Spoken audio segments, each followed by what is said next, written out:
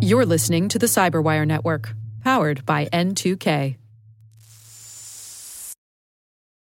Thanks for tuning in. If you enjoy today's episode, please rate and review us wherever you get your podcasts. Welcome to Security Sandbox. I'm Amanda Fennell, Chief Security Officer and Chief Information Officer at Relativity, where we help the legal and compliance world solve complex data problems securely. And that takes a lot of creativity. One of the best things about a sandbox is you can explore and try anything. When good tech meets well-trained, empowered employees, your business is more secure. This season, we're exploring ways to elevate the strongest link in your security chain, people, through creative use of technology, process, and training. Grab your shovel and let's dig in. In today's episode, our sandbox heads to the psychology couch for a compelling conversation with cybersecurity evangelist, author, and host of the 8th Layer Insights podcast, Perry Carpenter. Also joining us is Marcin Shwety, Relativity's Director of Global Security and IT. We're exploring how to craft a new age security program that works better for employees operating in different cultures and regions and gets them personally invested in their organization's security posture. So let's take off our shoes, get comfortable, and start talking. I'm going to be hard-pressed after reading your book to find something that we really disagree on. And I'm going to make that my effort for this conversation. Okay. It's like how to find something you and I disagree on, because it was just so many things that I was like, yes, exactly. Like, why is this so difficult?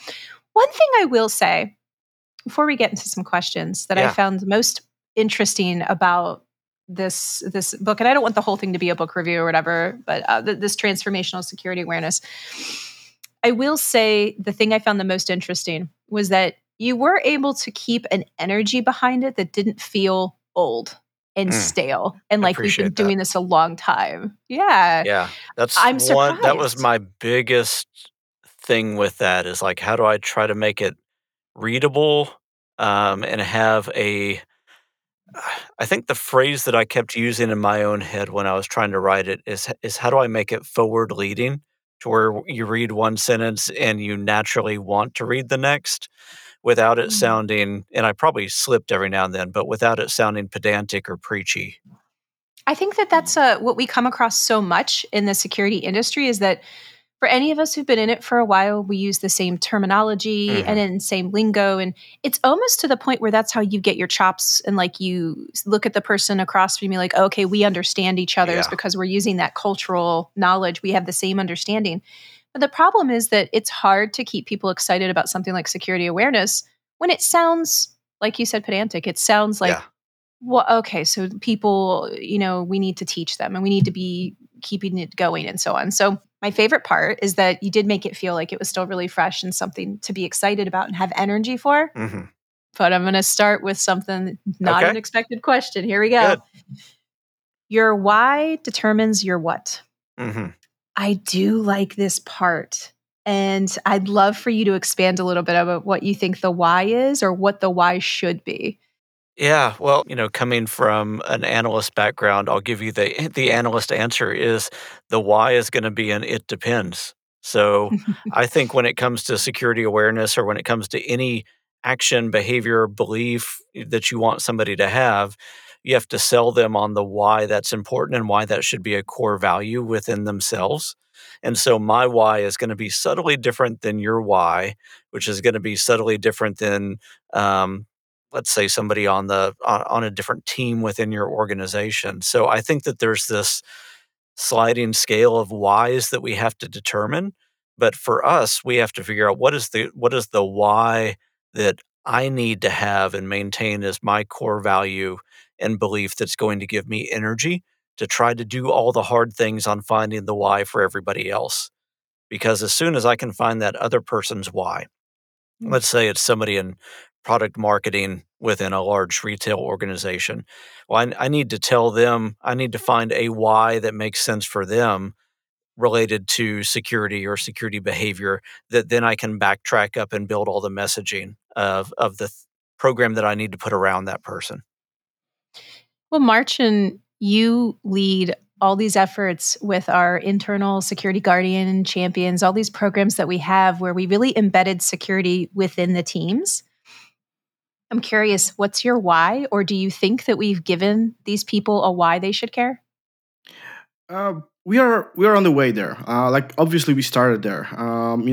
When you build programs like this, you usually start with content, and that's actually not the right way to start. Like basically, the content is throwing just knowledge at people, and this is good starting point, like as any. But in the end, this needs to be impactful for a longer term, and the only way to make that impactful is actually going into the why. We kind of wrapped it a little bit different. We thought about the context of the role and try to kind of leverage the tools that we are giving, because it's not only the knowledge, it's not only the awareness of it, but it's also getting some power and some permissions and some tools, techniques that they can leverage in their work. And that's actually, I think, wrapping to back to this why that we talk about, context and the real benefit of the role that they play as guardians.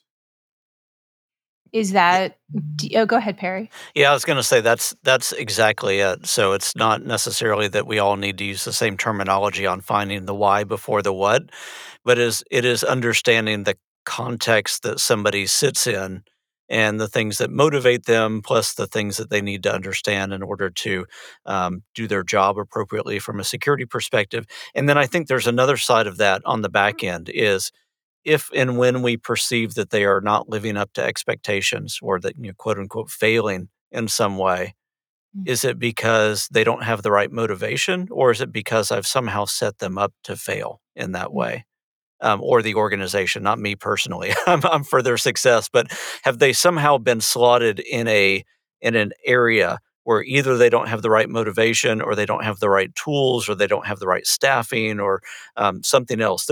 I think that if somebody is failing to perform the security functions of their job, before I put blame on somebody else, I need to look at the complete context of that situation and find out if we as an organization are failing them somehow.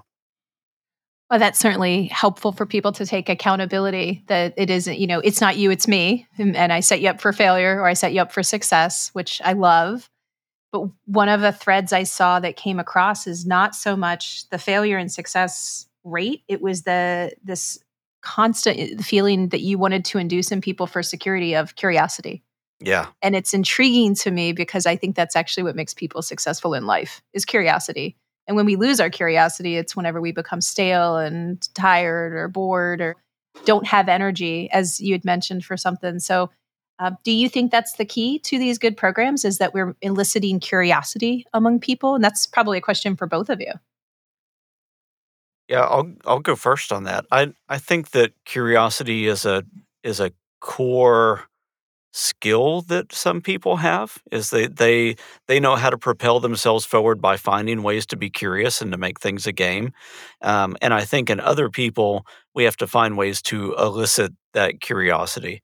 But as soon as we become curious in something, we engage in that in a completely different way. I mean, that's why clickbait works so well in order to get pay-per-click type of stuff. Is if I can give you a list of five things that will make you a better lover, and number 4 will blow your mind type of thing. All of a sudden you're like, oh, I didn't even know that there were 5 things. God, I wonder what number 4 is. And then before you know it, you're about to click on that. If I can make security content that appealing in some way, to where it opens up this little, itch in your mind that you're not going to be satisfied until you scratch it, well, then I've automatically got buy-in from that person to take the next step. And so I see my job is always winning the next 30 seconds of attention in some way. And if I can do that, then I can continue to propel that forward. Huh. Interesting. Marcin, do you think that you elicit curiosity in our organization for security? Oh, for sure. For some, yes. For some, it's a longer road, but definitely in the end, that's the real purpose, right?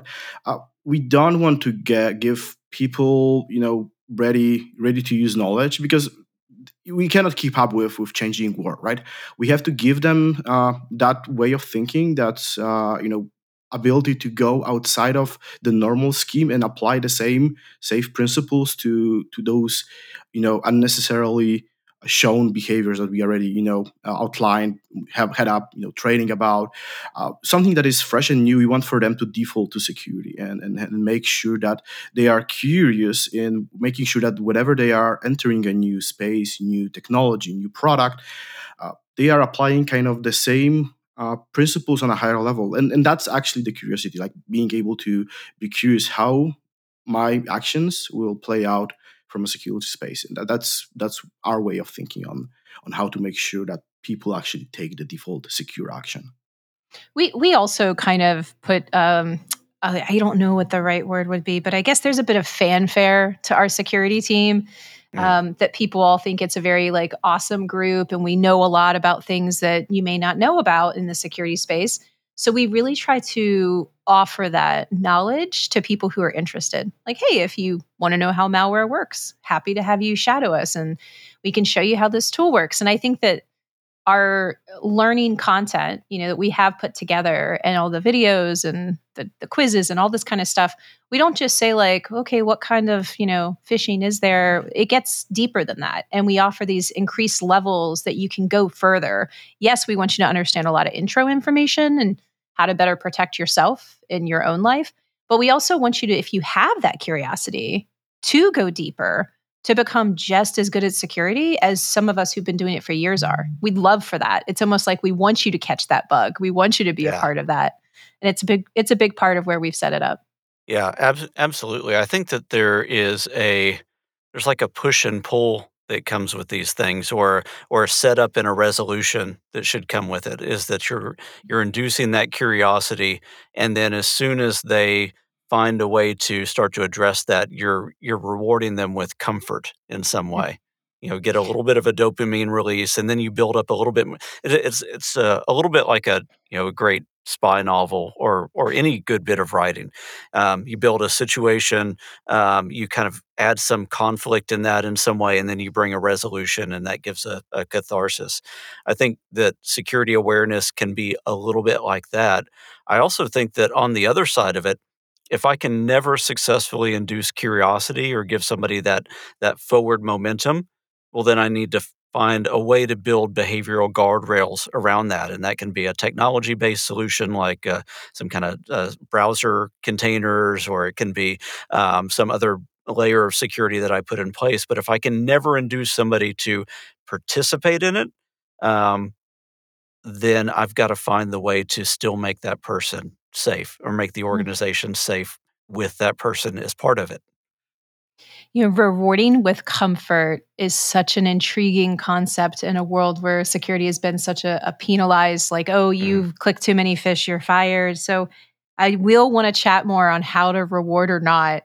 Yeah. But speaking of setup, I feel like you did a good setup for me to actually ask you something. We're going to quiz you on your own book, by the way. Here Oh we go. no. I'm gonna suck at this. It's been a couple No, years you're since I not. read it. No. You mentioned a fog behavior model component, and you talk Yeah. about this idea about the prompt and the motivation, and you talk about a glass of water as like an Mhm. example of how you approach this. But if somebody were to say, like, how would you explain this dynamic between the model of prompt and motivation? How would you try to explain this for us so that we could Yeah. really grasp this in our own companies? Yeah. No, that's a great question. So the fog model I see as kind of like the E equals MC square of security, or behavior. I mean, it's a generalized behavior model that is really simple when you first look at it, because it is just uh, B equals MAP. So behavior equals a combination of motivation, ability, and prompt at the time of the behavior. And the way that fog talks about it is that um, behavior happens when three things come together at the same time. Motivation. So somebody has the right amount of motivations, so motivation can range from being low to high. Ability can range from being something that's very hard to do to something that's very easy to do. And then the prompt is something internal or external that says, all right, we want you to do this thing. And so there's a compensatory relationship between all of these different pieces. If I have fully in me the ability to do something, but I don't have the motivation to do it, then if you ask me to do it, I'm not going to. Any of us that are parents know that that's the case. Go clean your room. Our kids know what a good clean room looks like, but they may I not be would motivated to argue do so. they don't know that. Like, I definitely There's say been, this. I would argue back and say at one Oh, point we in your found life, it. We yeah, found our argument. Here we go. Okay, exactly. This is kids going to be cleaning an the easy room. one. All At right. one point in your life, you've gotten frustrated enough that you've gone and cleaned their room and said, "This is this is what I want. This is the goal state." Or you, when you moved into your house, you set it up in that way. But they've seen an example. I do. I don't think Marcin will be surprised, but, and this is absolutely a completely sideways thing to say, but Yeah. I do have a thing that my husband finds hilarious where I will look at my kids and say, is your room ready for inspection? Mm. And they look at me like doe eyes kind of for a moment. I'll be right back. And they go upstairs and then they slam everything in their closets and under the Yeah. bed and everything. And that's the first place I go for inspection, right? Human nature. I'm going to go exactly where I know Yep. as a kid I used to throw things. So, but yes, they Yeah. have seen it clean. You are They know the correct. appearance of clean. They may not know the detail of clean. So, Yes, they don't. Yeah. yeah, but so let's assume that they have the ability. They know what it looks like. They're not lacking any training. They're not lacking. They're not tied up in their closet when you're asking them to clean up their room. So they've got all the things that they need to do. They would just rather play on their PlayStation or something. So the other thing is, and this is where I think we fail sometimes as security teams. I can have somebody with all the right motivation, and I can be prompting them all day long, but they may not have the actual ability to do the thing that I want them to do. And my rant on this is, I think we as security practitioners, we kind of have this mantra all the time of saying, you need better passwords. You need to not share passwords. You need to not write them down. You need to not use them across different systems, not use the same one across different systems. And as humans right now, in the century that we live in, we're managing upwards of 200 different accounts each. And nobody that I know can remember 200 great, unique passwords across 200 different systems that are totally strong, that aren't based on some kind of internal algorithm that I could determine. And so that's where I can have all the right motivation in the world. The ability piece is just not there. There's going to be a compromise. And so at that point, you say, if I'm prompting somebody all day long, they've got all the right motivation, and they're just never going to have the ability. The only thing I'm going to do is frustrate them and make them feel pathetic. And so I need to step in there with a tool like a password manager or passwordless authentication or something else to enable that and give the comfort, and then bring that password proliferation problem down. Maybe they only need to remember 1, 5, 10, but it starts to become a much more manageable number. Is it, and Marcia, I'm interested to know what you think, but you talk about this dynamic. So let's say having to handle that many passwords, the human mind isn't going to remember them all as we have to refresh them so often and so on. So we have to use some kind of a tool in order to do this, to become more effective at it. But you mentioned also at times the size of your security team is rather small comparative to what you're trying to protect and an organization. So little circle, big circle, right? And we try to approach fixing this with this culture and this shift of culture, but we also do it with these tools like password managers in your example. What are some of the tools you think are most important for security awareness? You know, I think there are a couple of those that are, used daily. Some of them are some center point for organizations. Like so just to give you an example, we used to use an intranet pages, right? Whether it's a Confluence or other tools where we publish information, and that kind of way, it's a very basic thing to do. Those resources and those tools used to be only informative, and right now they need to be dynamic. It's something that we need to go back to. And the same goes for password managers. We used to have, I remember a long time ago, managing passwords in a, TXT file somewhere out there shared on a space, because there were no other tools that would make this dynamic and shared and properly protected and audited and so on and so forth. And the same goes for any other thing. And I think that's basically our doom for thinking only, people, tech, and processes as a separate things. They are intertwined, and whenever we talk about, people, making sure that people are retracting to the, proper behaviors in the new world with new tech, this actually means introducing new tech. Using password managers that are, previously they have been static. Right now, I think a lot of us are using something that is more dynamic in the cloud, accessible everywhere, available on all the, different devices. But now we also move to, those tokens that are not, I would say dumb numbers that are randomly shown on your keychain, but are, basically are small computers that are doing cryptographic functions to authenticate yourself. So leveraging that key component of each of people, tech, and process, and making them, work in the same cycle, that's, I think, the key. So for password managers, that's one example. From TXT files somewhere out there, going to a password managers keyed up with some cool tech behind it and process, that's a way to go. Perry, what do you think? Is there a technology we should call out specifically? Is it learning management systems and all of the educational things that we use? Can you give us some examples of what that might be, so people who want to incorporate this into their programs? Oh, so me give some examples? If you give some examples, and then I'm going to quiz Marcin if we have any. We'll see how we measure up.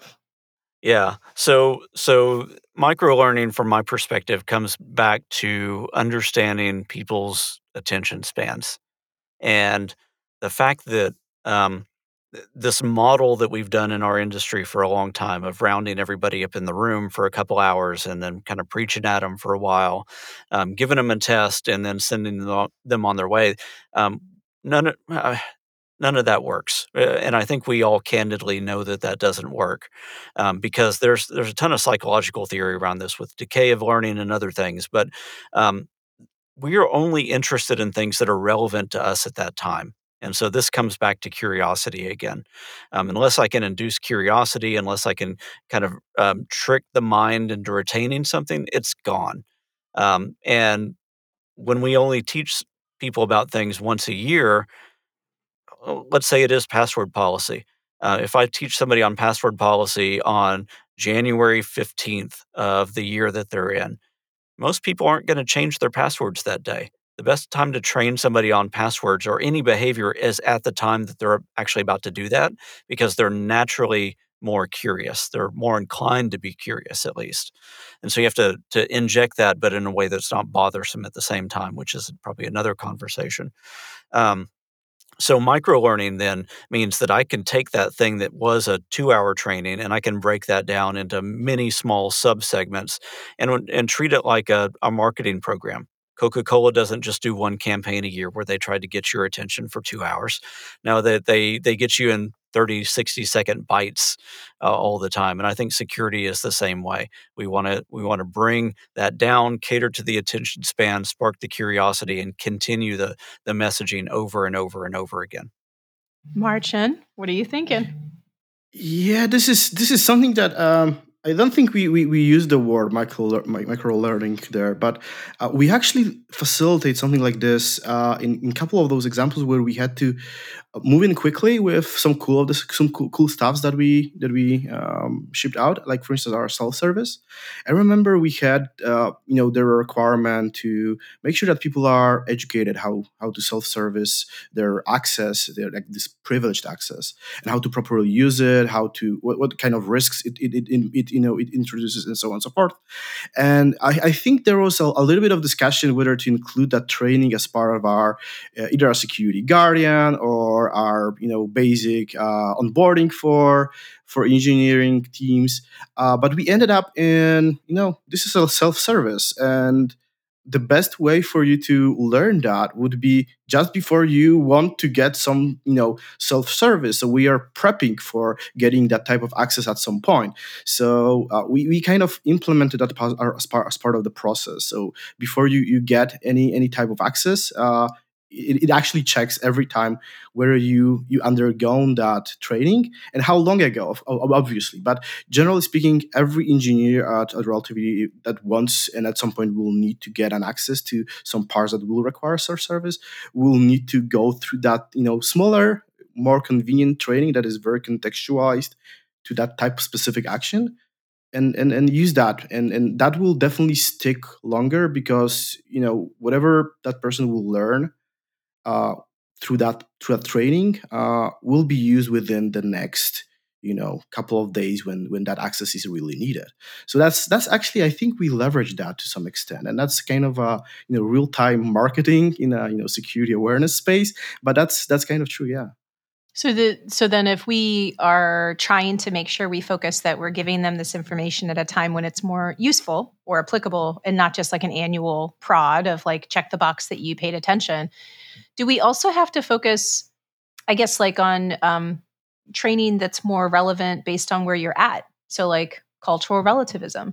Is the training that we do in Poland in security awareness the same as it is that we do in North America? So, Marcin, do you think that there's a separation?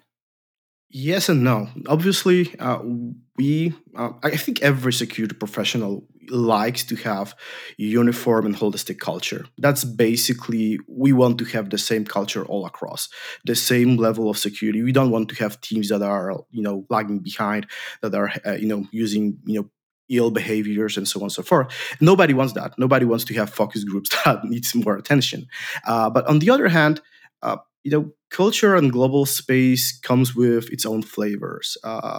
There's a number of like differentiators from person to person, but also from region to region. So we get that. We have that contextualization mainly in onboarding to kind of make sure that the way we operate, interact with people, interact with teams, interact with security resources is really effective. And sometimes it's based on language, on the purest problem of R, having the language barrier and understanding the intent.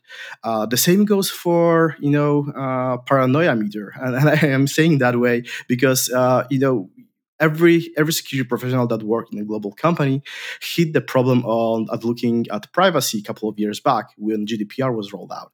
GDPR, increased paranoia level in some places, and in some places was totally not a surprise because the law was already there. So there is a flavor that we need to employ with making sure that people are operating in the same level, in the same space, but also leveraging those, human finesse and global flavors to reinforce the message to make sure that it's effective.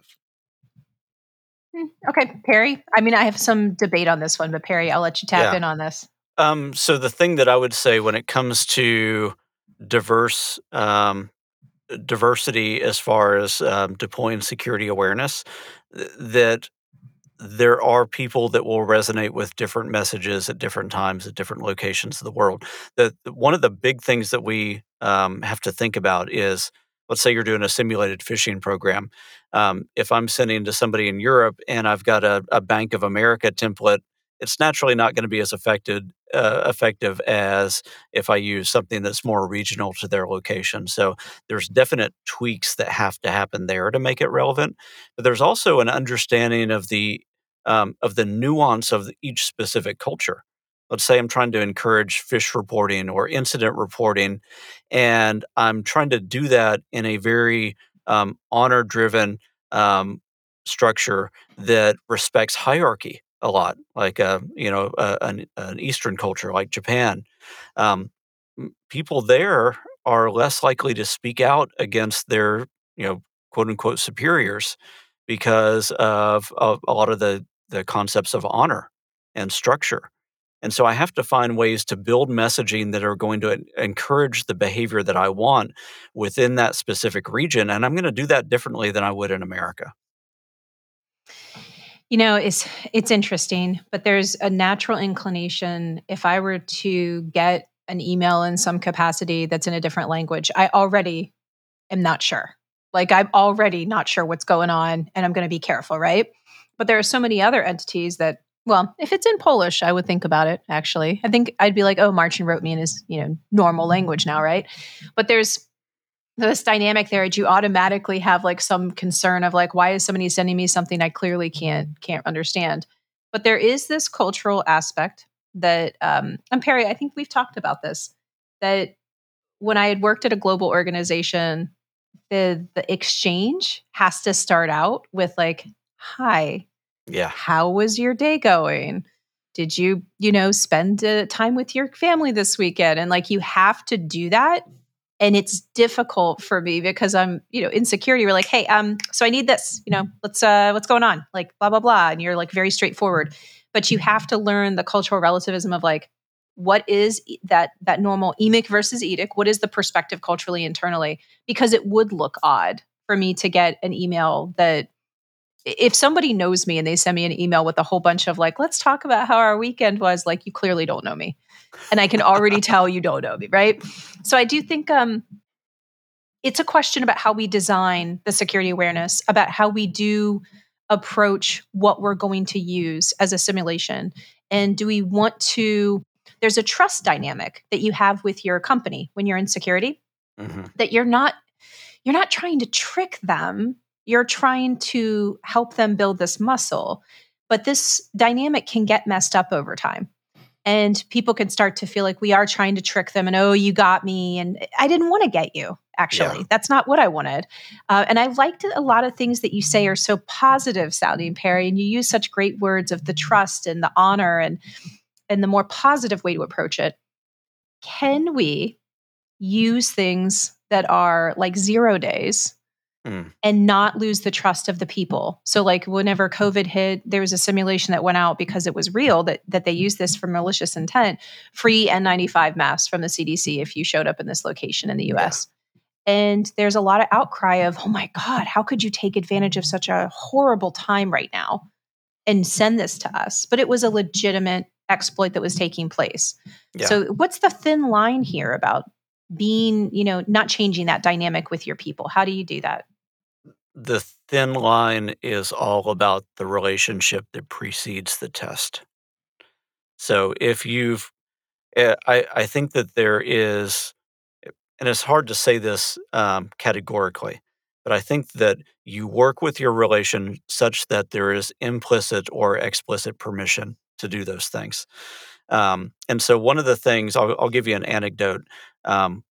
So I work for a company that does simulated phishing. It's our entire business model. So obviously we believe in the efficacy of doing that. And we believe that when you do it right, it's super effective. Now you gave an example where somebody did it wrong. They broke a relationship. The relationship wasn't there.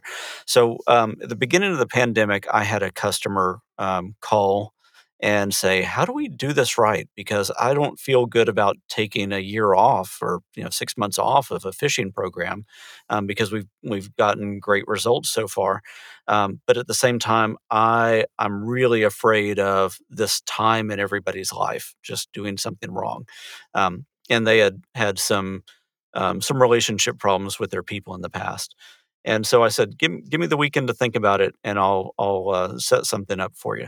And so what I ended up doing over the weekend is I created a set of videos. One was, it's basically commercials for phishing. And so you'd put the first one out, and it says, basically, hey, everybody's struggling right now. There's a global pandemic going on. Everybody's changing their work habits. People are stressed out. People are sick. There's lots and lots of concerns. But you need to be aware that cyber criminals are taking advantage of that, and they're sending emails like this. And then it went on to say, and because of all of this, we need you to be super suspect of anything that comes in. And we are going to be using some of those same things in the way that we test. It's not to trick anybody or to make call anybody out or to make them feel bad, but it's to help us protect the organization and to help you become a vital part of that. So we set it up right, and we said, it's not to trick anybody or to laugh at them. it is because you are critical chain in the defensive posture here. And so that was done in a super friendly way, done as a commercial.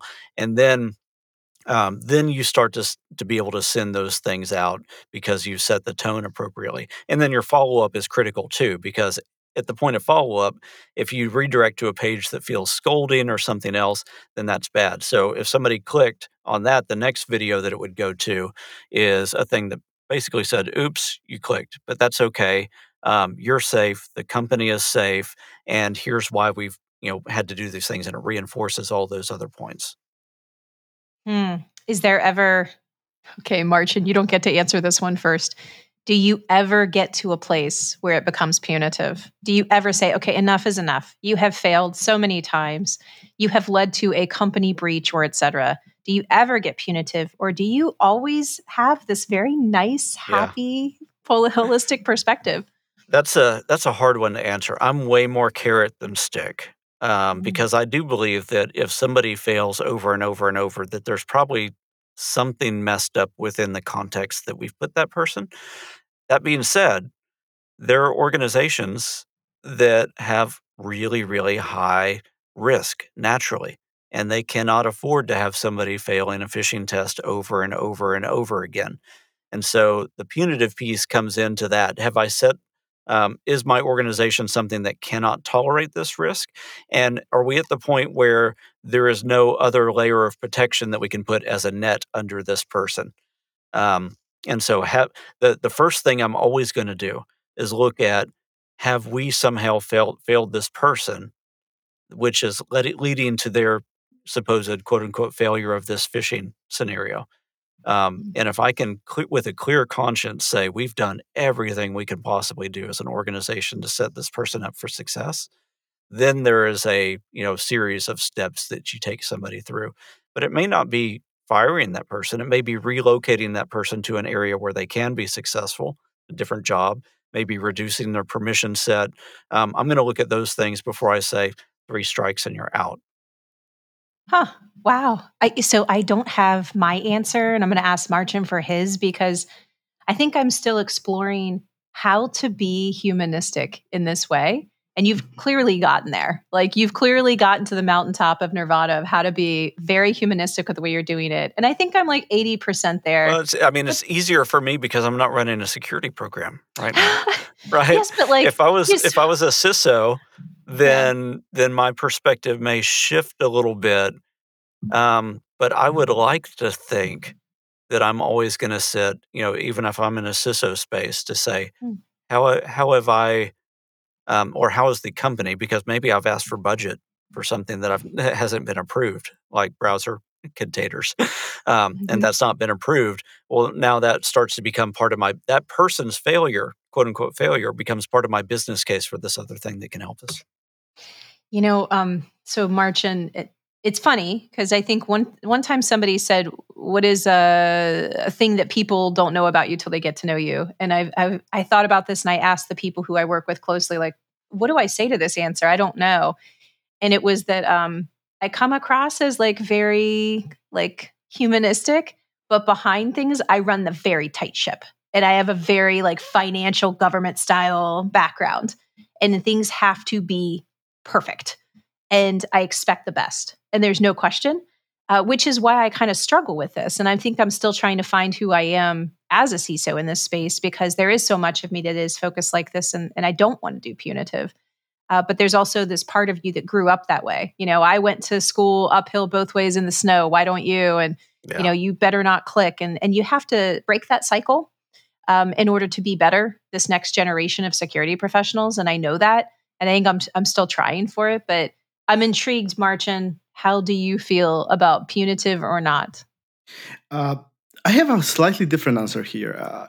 Wherever I come across a situation when I actually have to choose where I go into a space that is punitive, I kind of turn it away into space of where it's a protective or preventive. And it's more or less making sure that we are actually fulfilling our responsibilities to our people, to our organization, to our stakeholders, customers, and then looking back on what we can whether that's actually also punitive as well. And I think I'm a little bit on Perry's side here. There are a number of things that might prevent us from having a success and that are not largely dependent on the person itself. We might, set that person improperly in their role, improperly equip them with the why, and maybe there are a number of things that we actually can add to this to make sure that it doesn't happen. But at some point, we have to fulfill our obligations and make sure that our responsibilities are intact. And I like the answer that Perry gave about, I would have a different point of view if I would be a CISO. That's actually a very cool. Like I think I have different perspective on looking at employees that I, try to protect our customers. I try to protect, and I'm a little bit on the side of making sure that I understand twice, and I have probably different approach to looking at my employees. If my person that is reporting in my structure would make a couple of those mistakes, I would be probably more into making sure that everything is a little bit more on the perfect side than because I'm more responsible for their performance, for their success ratio and so on and so forth, like different metrics, different KPIs. Go ahead, Perry. I was going to say, I think the critical thing that always comes back to my mind is that we are only human. That phrase exists for a reason. And in the right context, you or I or anybody else can be fished. We can make the mistake. At one point in the book, I list this whole thing that security people are typically run afoul of. Is we preach this. And yet, let's say passwords again. We say you need to create a strong password. It needs to be unique. It needs to not be shared. And yet, in the moment when we're, let's say, on our mobile phone and we go sign into something and it makes us create an account, we don't have our password manager there.